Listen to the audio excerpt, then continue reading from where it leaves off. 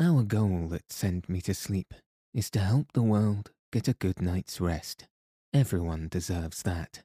So if you're enjoying the show, please make sure that you've followed the podcast on Spotify, Apple Podcasts, and any other podcast player you use. And if you have a moment, review the show on Apple Podcasts. All of this helps the show reach new listeners. Thank you so much for your support.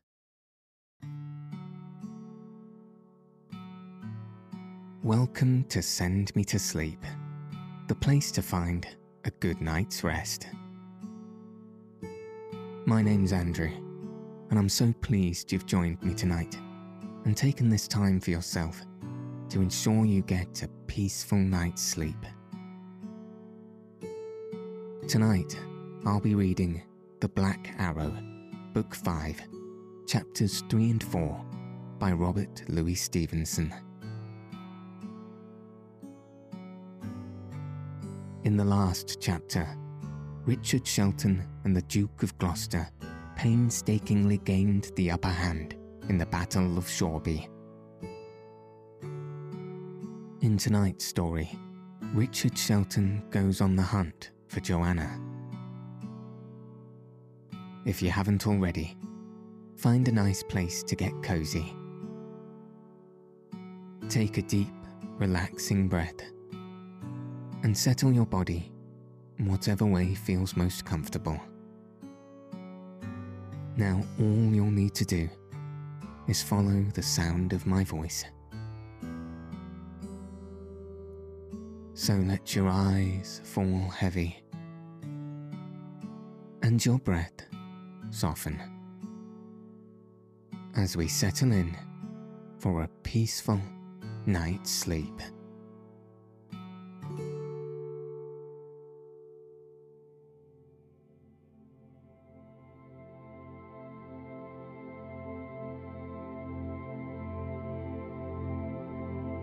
Chapter 3: The Battle of Shoreby. Dick, once more left to his own counsels, began to look about him. The arrow shot had somewhat slackened. On all sides, the enemy were falling back, and the greater part of the marketplace was now left empty. The snow here trampled into orange mud, there splashed with gore, scattered all over with dead men and horses, and bristling thick with feathered arrows. On his own side, the loss had been cruel. The jaws of the little street and the ruins of the barricade were heaped with the dead and dying, and out of the 100 men with whom he had begun the battle, there were not 70 left who could still stand to arms. At the same time, the day was passing. The first reinforcements might be looked for to arrive at any moment, and the Lancastrians, already shaken by the result of their desperate but unsuccessful onslaught, were in an ill temper to support a fresh invader. There was a dial in the wall of one of the 2 flanking houses, and this, in the frosty winter sunshine, indicated 10 of the forenoon. Dick turned to the man who was at his elbow, a little insignificant archer, binding a cut in his arm. "And by my sooth, they will not charge us twice." "Sir," said the little archer, "ye have fought right well for York, and better for yourself. Neither hath man in so brief space prevailed so greatly on the Duke's affections. That he should have entrusted such a post to one he knew not is a marvel. But look to your head, Sir Richard. If ye be vanquished, aye, if ye give way 1 foot's breadth, axe or cord shall punish it. And I am set, if ye do aught doubtful, I will tell you honestly, here to stab you from behind." Dick looked at the little man in amaze. "You?" he cried, "from behind?" "It is right so," returned the archer, "and because I like not the affair, I tell you it. Ye must make the good post, Sir Richard, at your peril. Oh, Our crookback is a bold blade and a good warrior, but whether in cold blood or in hot, he will have all things done to his exact commandment. If any fail or hinder, they shall die the death." "Now, by the saints," cried Richard, "is it so, and will men follow such a leader?" "Nay, they follow him gleefully," replied the other, "for if he be exact to punish, he is most open-handed to reward. And if he spare not the blood and sweat of others, he is ever liberal of his own, still in the first front of battle, still the last to sleep. He will go far, will Crookback Dick of Gloucester."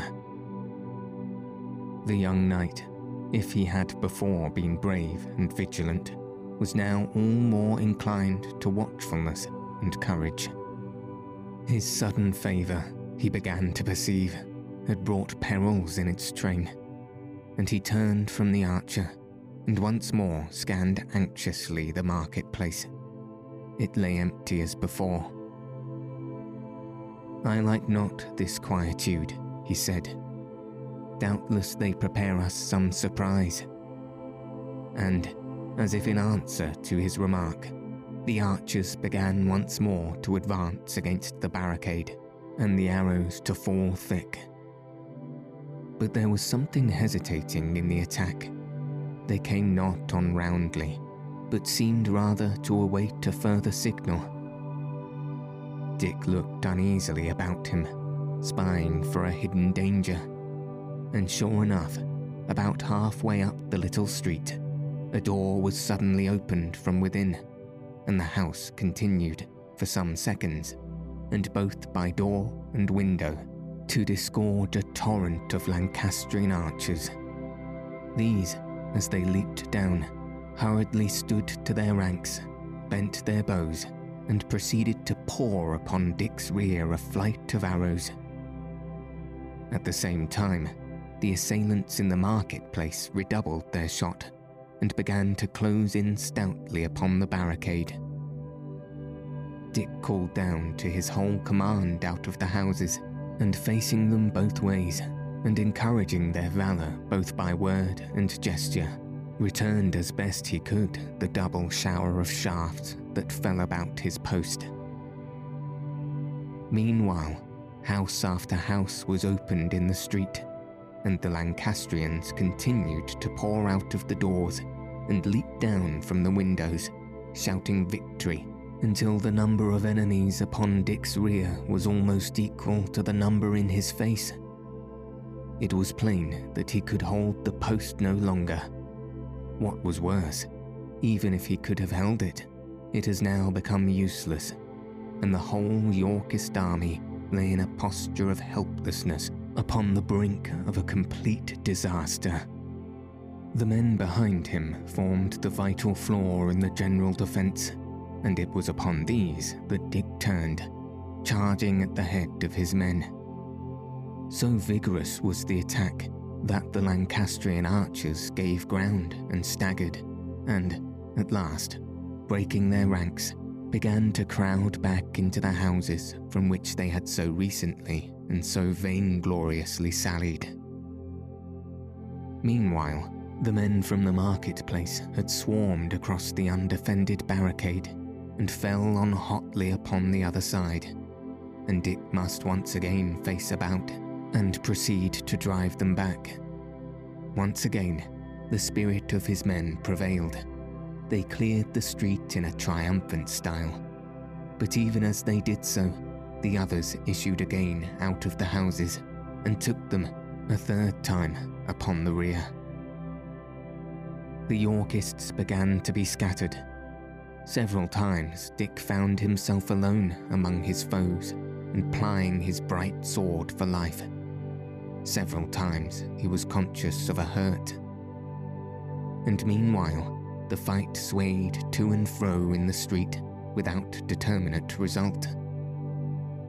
Suddenly Dick was aware of a great trumpeting about the outskirts of the town.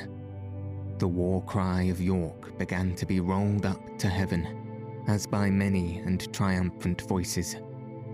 And at the same time, the men in front of him began to give ground rapidly, streaming out of the street and back upon the marketplace. Someone gave the word to fly. Trumpets were blown distractedly, some for a rally, some to charge. It was plain that a great blow had been struck, and the Lancastrians were thrown, at least for the moment, into full disorder and some degree of panic. And then, like a theatre trick, followed the last act of Shoreby battle. The men in front of Richard turned tail, like a dog that has been whistled home, and fled to the wind. At the same moment, there came through the marketplace a storm of horsemen, fleeing and pursuing, the Lancastrians turning back to strike with the sword, the Yorkists riding them down at the point of the lance. Conspicuous in the melee, Dick beheld the Crookback. He was already giving a foretaste of that furious valour and skill to cut his way across the ranks of war, which, years afterwards upon the field of Bosworth, and when he was stained with crimes, almost sufficed to change the fortunes of the day and the destiny of the English throne. Evading, striking, riding down, he so forced and so manoeuvred his strong horse, so aptly defended himself, and so liberally scattered death to his opponents, that he was now far ahead of the foremost of his knights, hewing his way, with the truncheon of a bloody sword, to where Lord Risingham was rallying the bravest. A moment more, and they had met, the tall, splendid, and famous warrior against the deformed and sickly boy. Yet Shelton had never a doubt of the result, and when the fight was next opened for a moment, the figure of the Earl had disappeared. But still, in the first of the danger, Crookback Dick was launching his big horse and plying the truncheon of his sword. Thus, by Shelton's courage in holding the mouth of the street against the first attack, and by the opportune arrival of his 700 reinforcements, the lad, who was afterwards to be handed down to the extraction of posterity under the name of Richard III, had won his first considerable fight.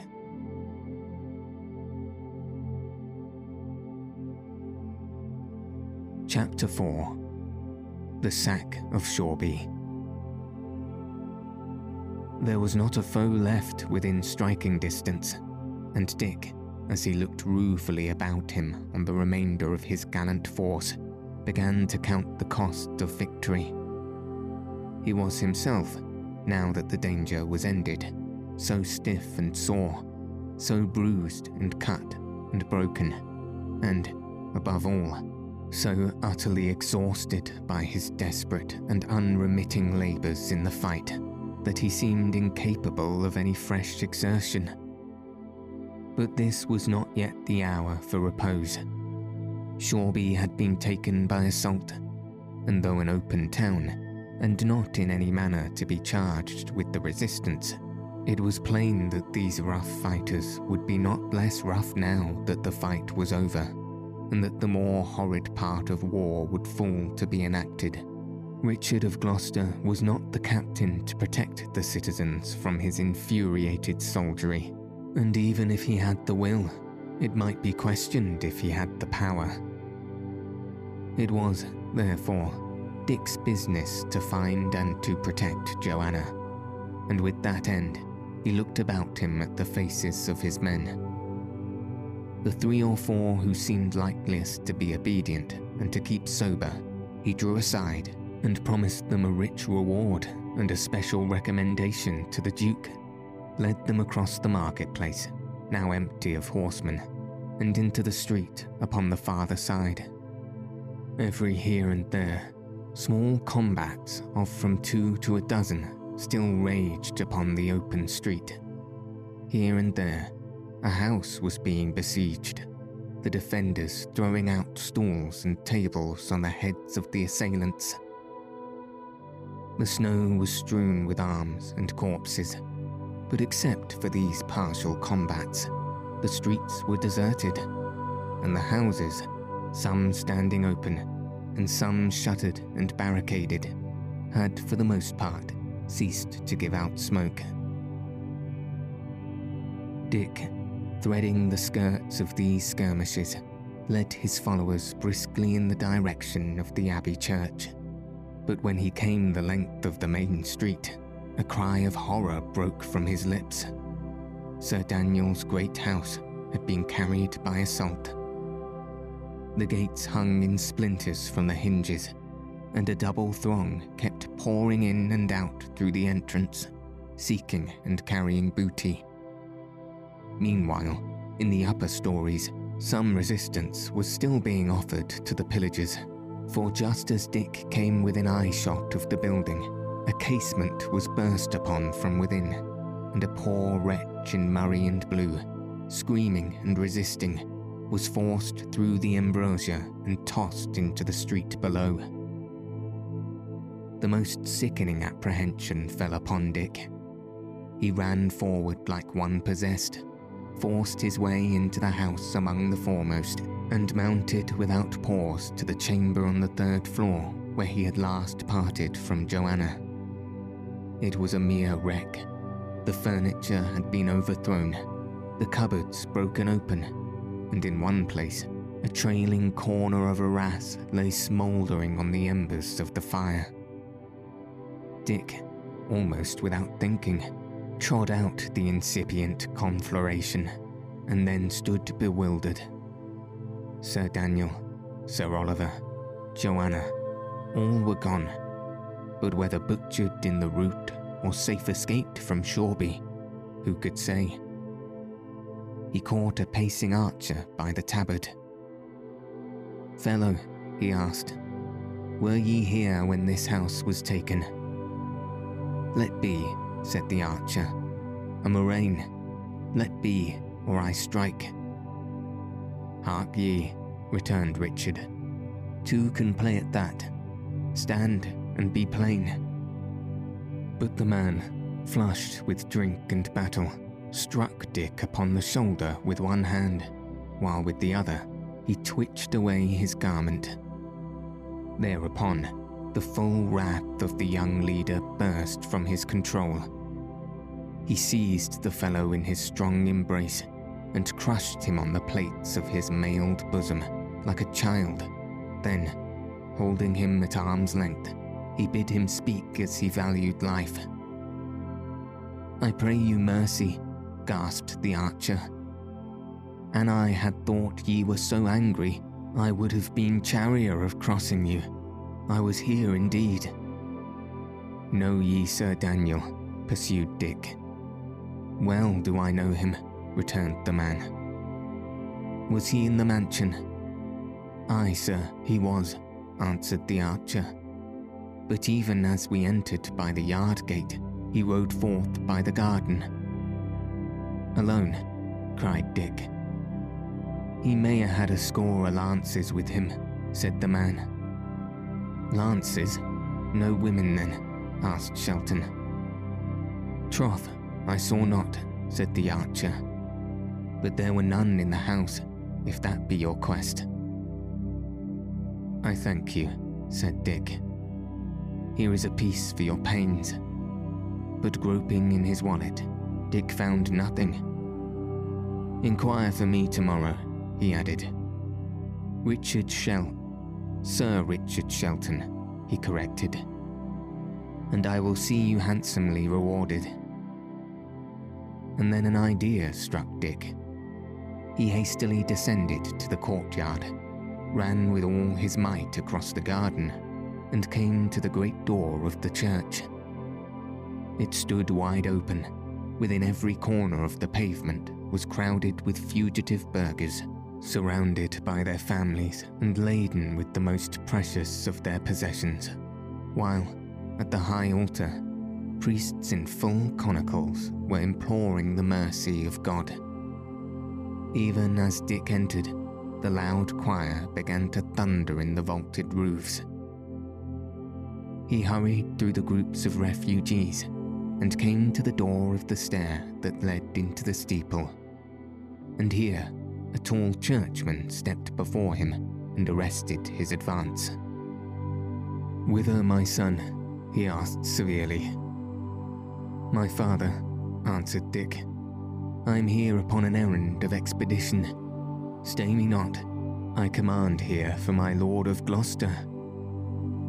"For my Lord of Gloucester," repeated the priest. "Hath, then, the battle gone so sore?" "The battle, father, is at an end. Lancaster clean sped. My Lord of Risingham, heaven rest him, left upon the field. And now, with your good leave, I follow mine affairs." And thrusting on one side the priest, who seemed stupefied at the news, Dick pushed open the door and rattled up the stairs 4 at a bound, and without pause or stumble, till he stepped upon the open platform at the top. Shoreby church tower not only commanded the town, as in a map, but looked far, on both sides, over sea and land. It was now near upon noon, the day exceeding bright, the snow dazzling, and as Dick looked around him, he could measure the consequences of the battle. A confused, growling uproar reached him from the streets, and now and then, very rarely, the clash of steel. Not a ship, not so much as skiff remained in harbour, but the sea was dotted with sails and rowboats laden with fugitives. On shore, too, the surface of the snowy meadows was broken up with bands of horsemen, some cutting their way towards the borders of the forests, others, who were doubtless of the Yorkist side, stoutly interposing and beating them back upon the town. Over all the open ground there lay a prodigious quantity of fallen men and horses, clearly defined upon the snow. To complete the picture, those of the foot soldiers as had not found place upon a ship still kept up an archery combat on the borders of the port and from the cover of the shoreside taverns.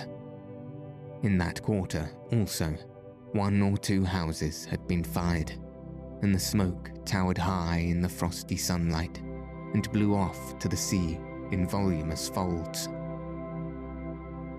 Already close upon the margin of the woods, and somewhat in line of Hollywood, one particular clump of fleeing horsemen riveted the attention of the young watcher on the tower. It was fairly numerous. In no other quarter of the field did so many Lancastrians still hold together. Thus they had left a wide, discoloured wake upon the snow, and Dick was able to trace them step by step from where they had left the town. While Dick stood watching them, they had gained, unopposed, the first fringe of the leafless forest, and, turning a little from their direction, the sun fell for a moment full on their array, as it was relieved against the dusky wood. "Murray and blue," cried Dick. "I swear it, Murray and blue." The next moment, he was descending the stairway. It was now his business to seek out the Duke of Gloucester, who alone, in this disorder of the forces, might be able to supply him with a sufficiency of men. The fighting in the main town was now practically at an end, and as Dick ran hither and thither, seeking the commander, the streets were thick with wandering soldiers, some laden with more booty than they could well stagger under, others shouting drunk. None of them, when questioned, had the least notion of the Duke's whereabouts, and, at last, it was by sheer fortune that Dick found him, where he sat in the saddle, directing operations to dislodge the archers from the harbour side. "Sir Richard Shelton, ye are well found," he said. "I owe you one thing that I value little, my life, and one that I can never pay you for, this victory. Catesby, if I had 10 such captains as Sir Richard, I would march forthright on London. But now, sir, claim your reward." "Freely, my lord," said Dick, "freely and loudly. One hath escaped to whom I owe some grudges, and taken with him one whom I owe love and service. Give me, then, 50 lances, that I may pursue, and for any obligation that your graciousness is pleased to allow, I shall be clean discharged." "How call ye him?" inquired the Duke. "Sir Daniel Brackley," answered Richard. "Out upon him, double face," cried Gloucester. "Here is no reward, Sir Richard. Here is fresh service offered, and, if that ye bring this head to me, a fresh debt upon my conscience. Catesby, get him these lances, and you, sir, bethink ye, in the meanwhile, what pleasure, honour, or profit it shall be mine to give you." Just then, the Yorkist skirmishers carried one of the shoreside taverns, swarming in upon it on 3 sides and driving out or taking its defenders. Crookback Dick was pleased to cheer the exploit, and pushing his horse a little nearer, called to see the prisoners. There were 4 or 5 of them, 2 men of my Lord Shorby's and 1 of Lord Risingham's among the number, and last, but in Dick's eyes not least, a tall, shambling, grizzled old shipman, between drunk and sober, and with a dog whimpering and jumping at his heels. The young Duke passed them for a moment under a severe review. "Good," he said. "Hang them." And he turned the other way to watch the progress of the fight. "My lord," said Dick, "so please you, I have found my reward. Grant me the life and the liberty of yon old shipman." Gloucester turned and looked the speaker in the face. "Sir Richard," he said, "I make not war with peacock's feathers, but steel shafts. Those that are mine enemies I slay, and that without excuse or favour. For, bethink ye, in this realm of England, that is so torn in pieces, there is not a man of mine but hath a brother or a friend upon the other party. If, then, I did begin to grant these pardons, I might sheathe my sword. It may be so, my lord, and yet I will be overbold, and, at the risk of your disfavour, recall your lordship's promise," replied Dick. Richard of Gloucester flushed. "Mark it right well," he said harshly. "I love not mercy, nor yet mercy-mongers. Ye have this day laid the foundation of high fortune. If ye oppose to me my word, which I have plighted, I will yield. But, by the glory of heaven, there your favour dies." "Mine is the loss," said Dick. "Give him his sailor," said the Duke, and wheeling his horse, he turned his back upon young Shelton. Dick was nor glad nor sorry. He had seen too much of the young Duke to set great store on his affection, and the origin and growth of his own favour had been too flimsy and too rapid to inspire much confidence. One thing alone he feared, that the vindictive leader might revoke the offer of the lances. But here he did justice neither to Gloucester's honour, such as it was, nor, above all, to his decision. If he had once judged Dick to be the right man to pursue Sir Daniel, he was not one to change, and he soon proved it by shouting after Catesby to be speedy, for the paladin was waiting. In the meanwhile, Dick turned to the old shipman, who had seemed equally indifferent to his condemnation and to his subsequent release. "Ah, Blaster," said Dick, "I have done you ill, but now, by the road, I think I have cleared the score. But the old skipper only looked upon him dully and held his peace. "Come," continued Dick. "A life is a life, old shrew, and it is more than a ship's or liquor. Say ye forgive me, for if your life be worth nothing to you, it hath cost me the beginnings of my fortune. Come, I have paid for it dearly, be not so churlish." "An I had had my ship," said Arblaster, "I would have been forth and safe on the high sea, and I my man Tom. But ye took my ship, gossip, and I'm a beggar, and for my man Tom, a knave fellow in russet shot him down." "Moraine," quoth he, and spake never again. Moraine was the last of his words, and the poor spirit of him passed. "I will never sail no more, will my Tom." Dick was seized with unavailing penitence and pity. He sought to take the skipper's hand, but Arblaster avoided his touch. "Nay," said he, "let be. Ye have played the devil with me, and let that content you." The words died in Richard's throat.